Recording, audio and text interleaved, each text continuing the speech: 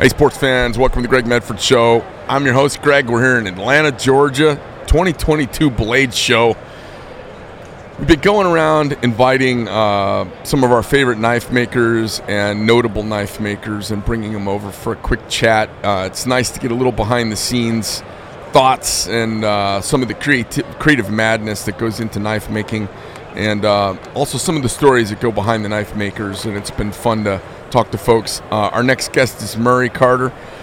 Murray, tell us a little bit about, you've got a really interesting background as both Japanese Master Bladesmith and American Master Bladesmith, so you've been swinging hammers, so to speak, on steel for a long time, more than most people in the room. Give us a little perspective on that, would you? Maybe some of the differences. What made you go to Japan and become a bladesmith in Japan? Was that your primary reason for going, or was it fluke? Yeah, so I first went to Japan, Greg, when I was 18 to study karate, and had a chance encounter with a 16th generation Japanese bladesmith. What style of karate were you studying? Chitoryu. Okay. Yeah.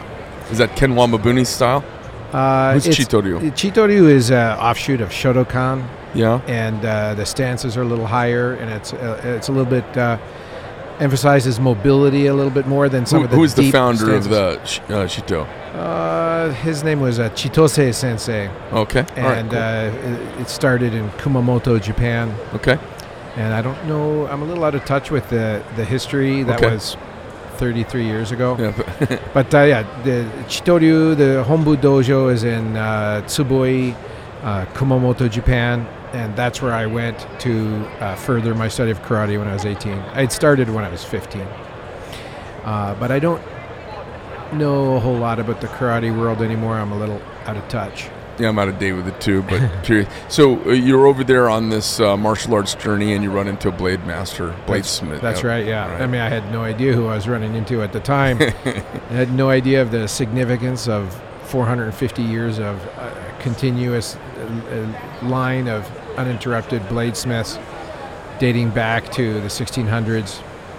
But there I was, 18-year-old, real interested in knives my whole life, no experience making them, no experience sharpening them, and at the doorstep of the 16th generation Yoshimoto bladesmith, kind of knocking on the door and asking what was going on.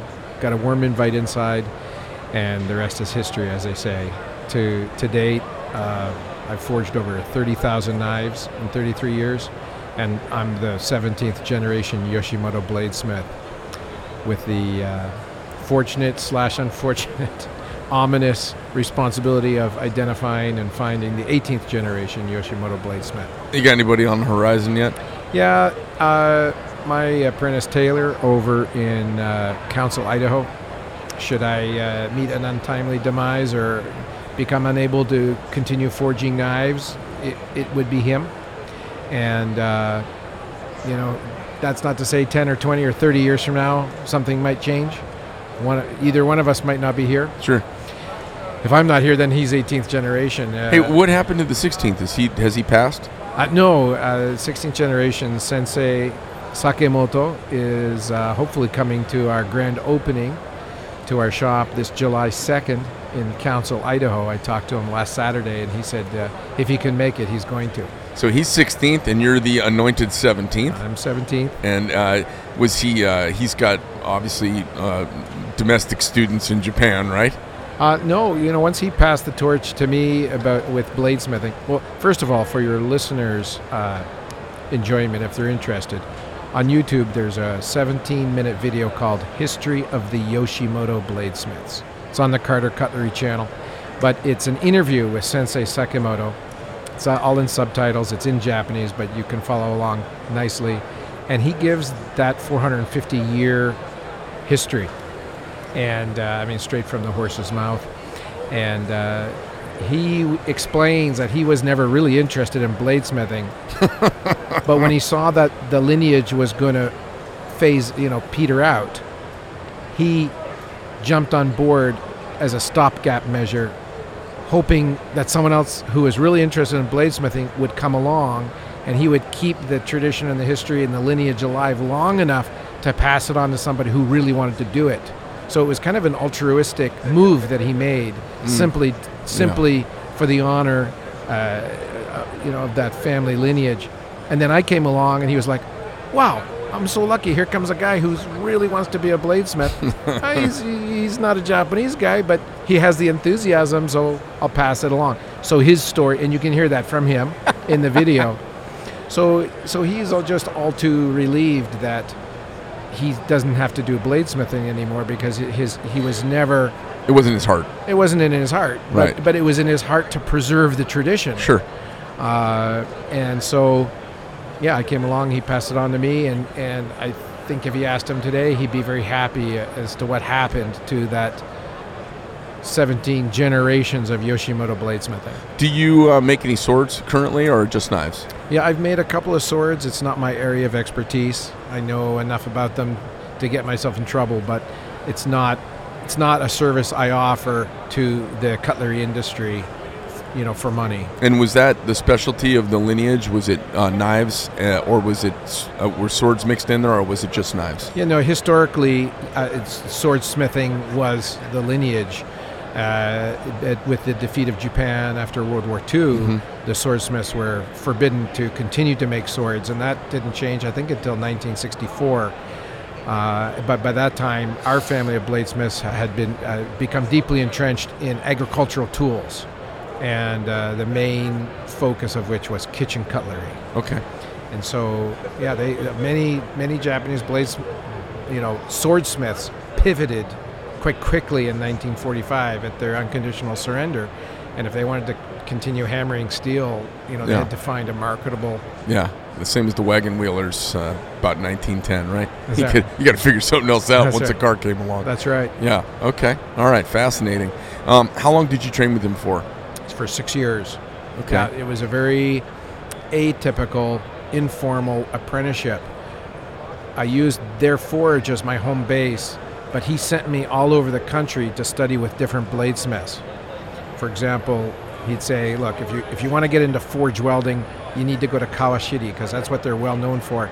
And so I would go there and spend time there, learn forge welding, come back to his shop, forge weld a few blades, show him. And then he'd say, "Okay, now you got forge welding down pat. Now you got to learn about polishing. You need to go to Sakai in Osaka, because they're famous for polishing their blades." It's like a talent broker. Yeah. He was brokering you out for the best talent in the country. And then I got to go to Seki and Echizen and all over, basically by the time 18 years were up, I had spent a considerable amount of time in every major cutlery manufacturing city in Japan with the contacts and mentors and tutors, and they just all, for the most part, very graciously took me under their wing and taught me what they knew. Oh, that's a pretty amazing story. So you're now 36. How long did it take you to get fluent in Japanese? Did you say I'm 36? When you after 18 years in Japan. Oh yeah, 35. That's right. Okay. I thought you were saying I look 36 not this now. That's great, Greg. Thanks. And you look to be about 41. And I need glasses too. So you're now 35 years old at the time. Yes. As you kind of wrap up about 18 years of training, you got over there at 18. How long did it take you to get fluent in Japanese? That's a great question. So I was in Japan for 9 months. Didn't speak a word of Japanese before I went, outside of the vocabulary that every karateka learns, like ichi, ni, san, shi, migi, hidari. And I went over very intimidated by the language, but in 9 months, I picked up enough conversational Japanese that when I came back to North America, I enrolled immediately at the University of British Columbia in Vancouver, Canada, because I had heard they had a really strong Japanese program there. And I convinced the dean of the Japanese program to let me into second-year Japanese conversational and reading and writing classes. And the only reason he did that is because I proved to him that I would work through in those first 2 months all of the textbooks from the first-year program.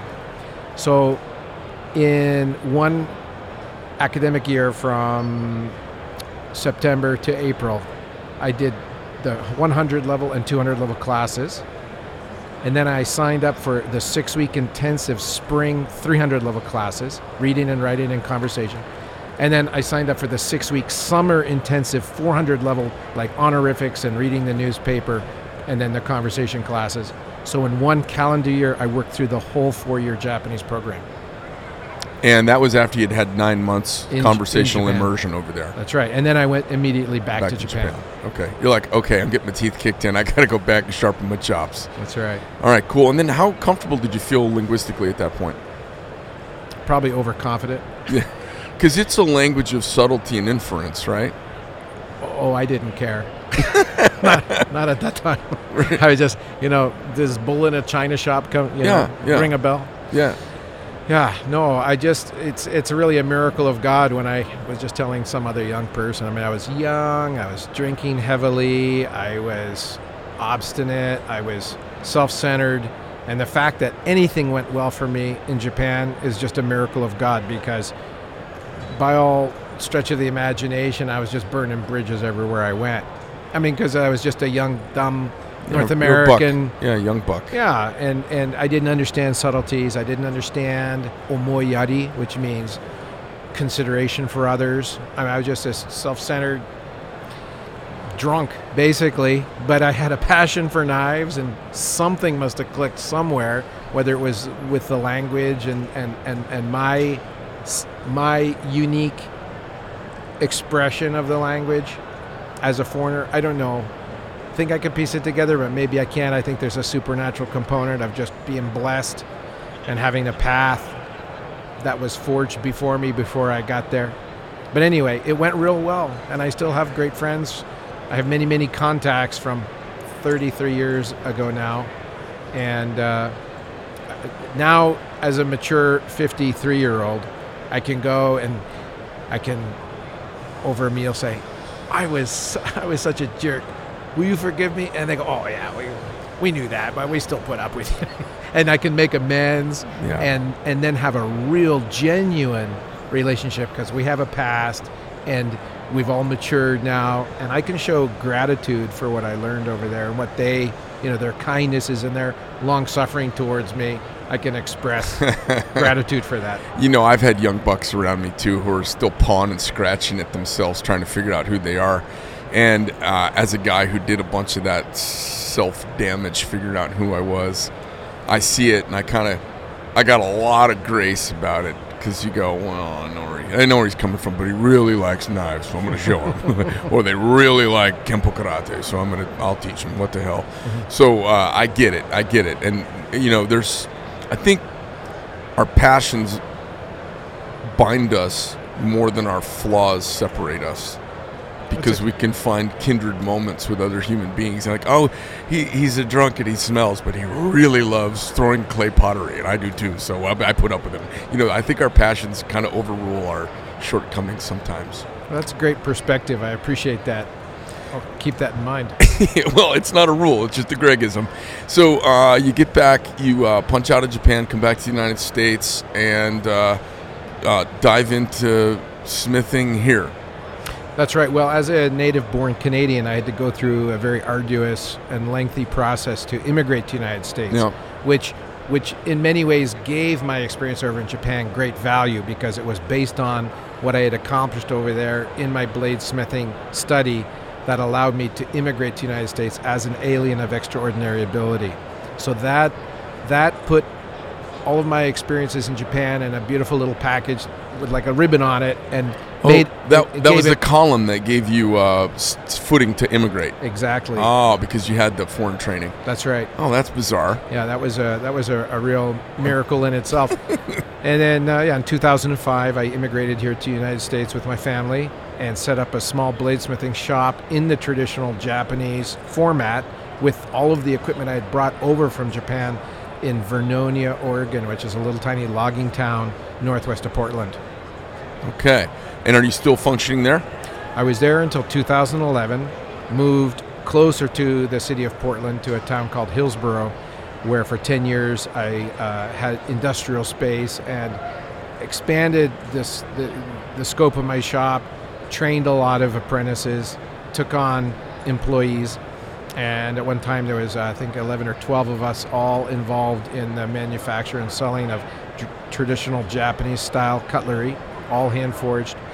And recently, in May of this year, I moved full-time to Council, Idaho, where I have another small Japanese a shop that is dedicated to the traditional manufacture of Japanese hand-forged blades.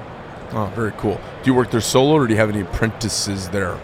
There's 5 of us working there at the time, 3 involved, myself included, in forging blades, 1 full-time handle maker, and my son who runs all of the administrative side, payroll, taxes, website maintenance, you name it. If it involves pen and paper and a computer, that's his job.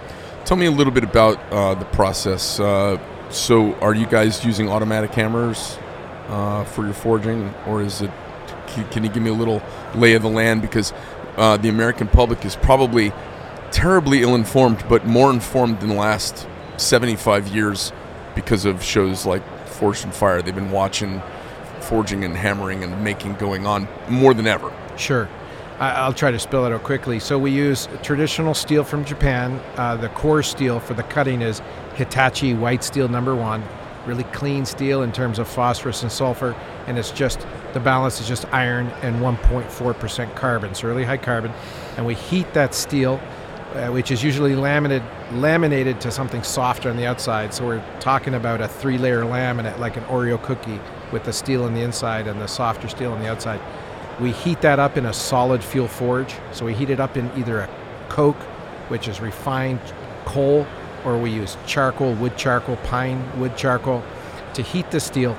And probably 99% of the 1,000 individual hammer blows that fall on that blade until it's finished are done under a Japanese spring hammer.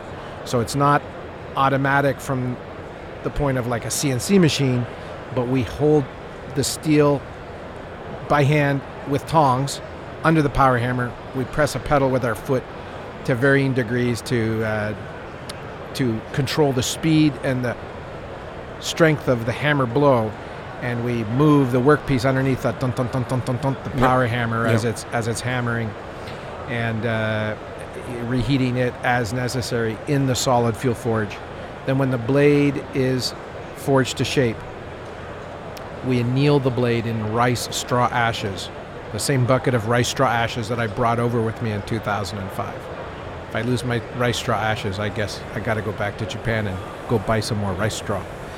And then the blade is coated in clay that also came from Japan. It's akatsuchi, which is used in the roofing industry. Can you reuse it over and over? Yeah. Okay. Yeah. And then heated again in the charcoal fire, quenched in water. And then we grind the blades on huge rotating water stones, which for years we were sourcing from Japan as we had used over there. But then we had a manufacturer over here work with us, and we actually created our own rotating water stone here in North America. What kind of stone is it? I don't even know what the abrasive is, and I don't know what the bonding agent is. But but they're red. It looks like a giant donut. It's a yard. It's not actually stone then. It's made. I think it's a cement product. Yeah, basically with probably like aluminum oxide or something, garnet or something as an abrasive. And so we developed those over here. I kind of told them what I want. They said, how's this? I said, it's too soft. They said, how's this? I said, not abrasive enough. And they said, how's this? I said, abrasive is perfect. Hardness is perfect. We got it. So that was the process. Yeah. And so we grind all the blades after they're hardened, after they're quenched in water. And do all the handle work. Then from there, it's pretty much a standard process as any Western bladesmith who would be familiar with the handle work. Do your blades go down to a zero, or do they go down and get a micro bevel on them like a Western knife? Yeah, they're more like a Western knife in that they've got a secondary edge, and then they've got a micro bevel, which I call a primary edge. Yep. The stark difference would be they're just considerably thinner in both of those dimensions than what you'd normally encounter. What's the thickness on the back of a typical kitchen knife? So we measure the thickness right where the Carter stamp is, and since it's kind of a continual distal taper, it's a subjective measurement. But a typical kitchen knife is going to be like around 1.6 millimeters thick at the spine. 3.1, which would be about half, is like an eighth, so it'd be 2:30 seconds. Okay. No, all right. is that So right? a 16th. Yeah. Yeah, about a 16th. Something like a 16th. Yeah. Okay. All right. Fascinating. Pretty thin.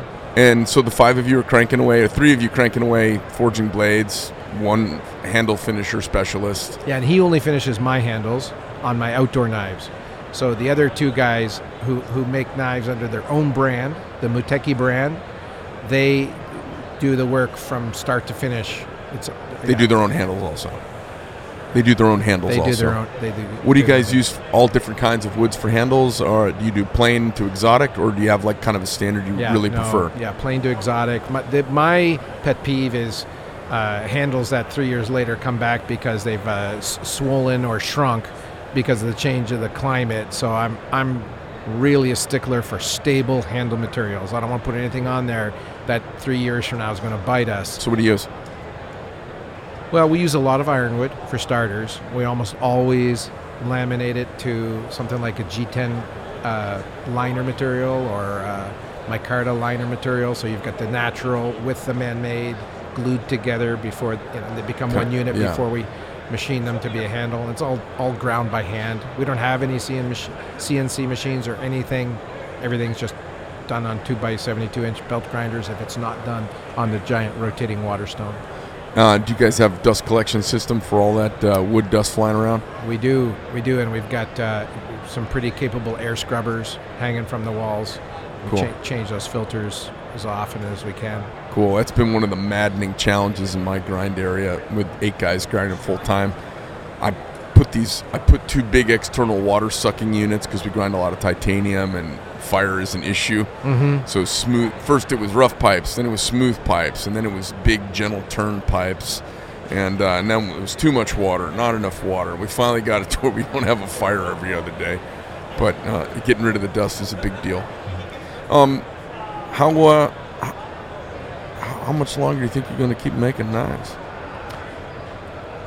Well, at 30,000 knives and 33 years, at 53 years old, I guess I probably got another 30,000 knives left in me. Only because I can work faster now. I can get this next 30 done in 20 years. I'll be 73. Okay. But you know, knife makers never retire as long as they're physically able to keep making knives. Yeah. They go until they start wearing out. The Scottsdale connection too. American Bladesmith. Where did you do this apprenticeship? Oh, so what's your Scottsdale connection? Have you been down? You've been down in Arizona, I take it. Yes. What? So Bobby's my producer's hollering from the side about a Scottsdale connection. Tell me. Well, Bobby is my Scottsdale connection. Tim Hancock. Oh, yeah. How could I omit that? So when I was still living in Japan and I became a member of the American Bladesmith Society and I was preparing to take my first performance test, I flew over from Japan with blades I had made over there out of straight, simple carbon steel, and I tested with Tim Hancock, Mastersmith Tim Hancock. And so he supervised my first ever performance test, and I passed it there. And then, the following June, I submitted knives at the Blade Show here for journeyman status consideration. And then a few years later, 2001, I became a Master Bladesmith. Nice. Well, it's an auspicious title with from both countries. It's funny. I grew up. We're the same age, so I grew up enamored with martial arts. Started training in the early '70s, and kind of kept going all the way until my right knee kind of said, "Hey, boss, that's about enough." And I was an air show pilot, and then I got into making knives on a lark in 2010. Oh, did you say an air show pilot? Yeah. I flew warbirds and stuff. Oh, wow. Built airplanes and kind of flown just about every damn thing there is. Now we have a lot in common. It's amazing how these connections, it's weird to say, but Enter the Dragon and martial arts films, when I was a kid, they were formative. Sure. Because there wasn't a million channels of everything on. Sure. Saturday morning, there was, Sunday morning, there was Kung Fu Theater on. You got to watch martial arts stuff. My dad was into Iaido and had done Japanese, quick draw sword stuff for years. So I was I was a total Nippanophile and enamored with all edged things, you know. So I got into doing martial arts, the Japanese martial arts, and then ended up getting into Kempo later in life and got into airplanes and knives. And a lot of it, you know, it's funny to watch the rambling of our lives as we look back like a little river coming down the mountain, you know, the strange turns it takes. And you see how they're totally connected, but you'd never make the call. Like I would have never in advance said, oh yeah, he's going to be a knife maker. But if I look back on it and deconstruct it, I go, all makes sense. Makes sense. That's right. That's yeah. right. So, what got you out of Oregon and into Idaho? Is it the politics of the region? Is it the weather and the climate? What was it? Well, I had the opportunity to buy some land out there, a little ranch, and then I met some people and started to attend church with them, and really enjoyed their fellowship in that community, and felt like I really wanted to be plugged into that community. So that, more than anything else, was the impetus behind moving full-time to Idaho. I've been there for a month now, full-time, and it's been the best month of my life. Very cool. There's no question that Idaho is more conservative and more freedom-loving, but for me, I would have followed this group of people to any corner of the world. It's a Mennonite community, and I really enjoy their sincerity of faith and their sincerity of dedication towards community and service to society and service to the world. And I feel greatly honored to be part of their community. And that for me was the main motivation. Awesome. Well, fantastic having you here. I appreciate you taking a few moments out of your day to come sit with us. I love getting a chance to sit down and a little bit longer format, get more than a 30-second sound bite out of folks, find out kind of what makes them tick. And, you know, we've got an audience, and it's a lot of tactical and military and law enforcement crowd. I was saying as you walked up today, I had seen a much younger video of you from years ago sharpening. I thought it was a butter knife, but it must have been maybe it was a spoon where you sharpened it up and shaved your face. And I think you had like a beard and you shaved it off. And I was like, all right, I like this guy. It's kind of funny. And then Bobby here says, oh, I'm friends with this guy. And I said, man, I think I know. I think I watched that guy in a video. So it's nice how everything comes full circle. Pleasure having you here. Thank you, Greg, for the interview. It was an honor. Well, awesome. Thank you. All right, sports fans, listen, that's the Greg Medford Show, Blade Show 2022, Murray Carter. Hey, Murray, real quick, if folks want to buy a knife from you, where do they go? What's your website? Yeah, our website is cartercutlery.com. cartercutlery.com. Step up, folks, and get some cool American-made Japanese cutlery.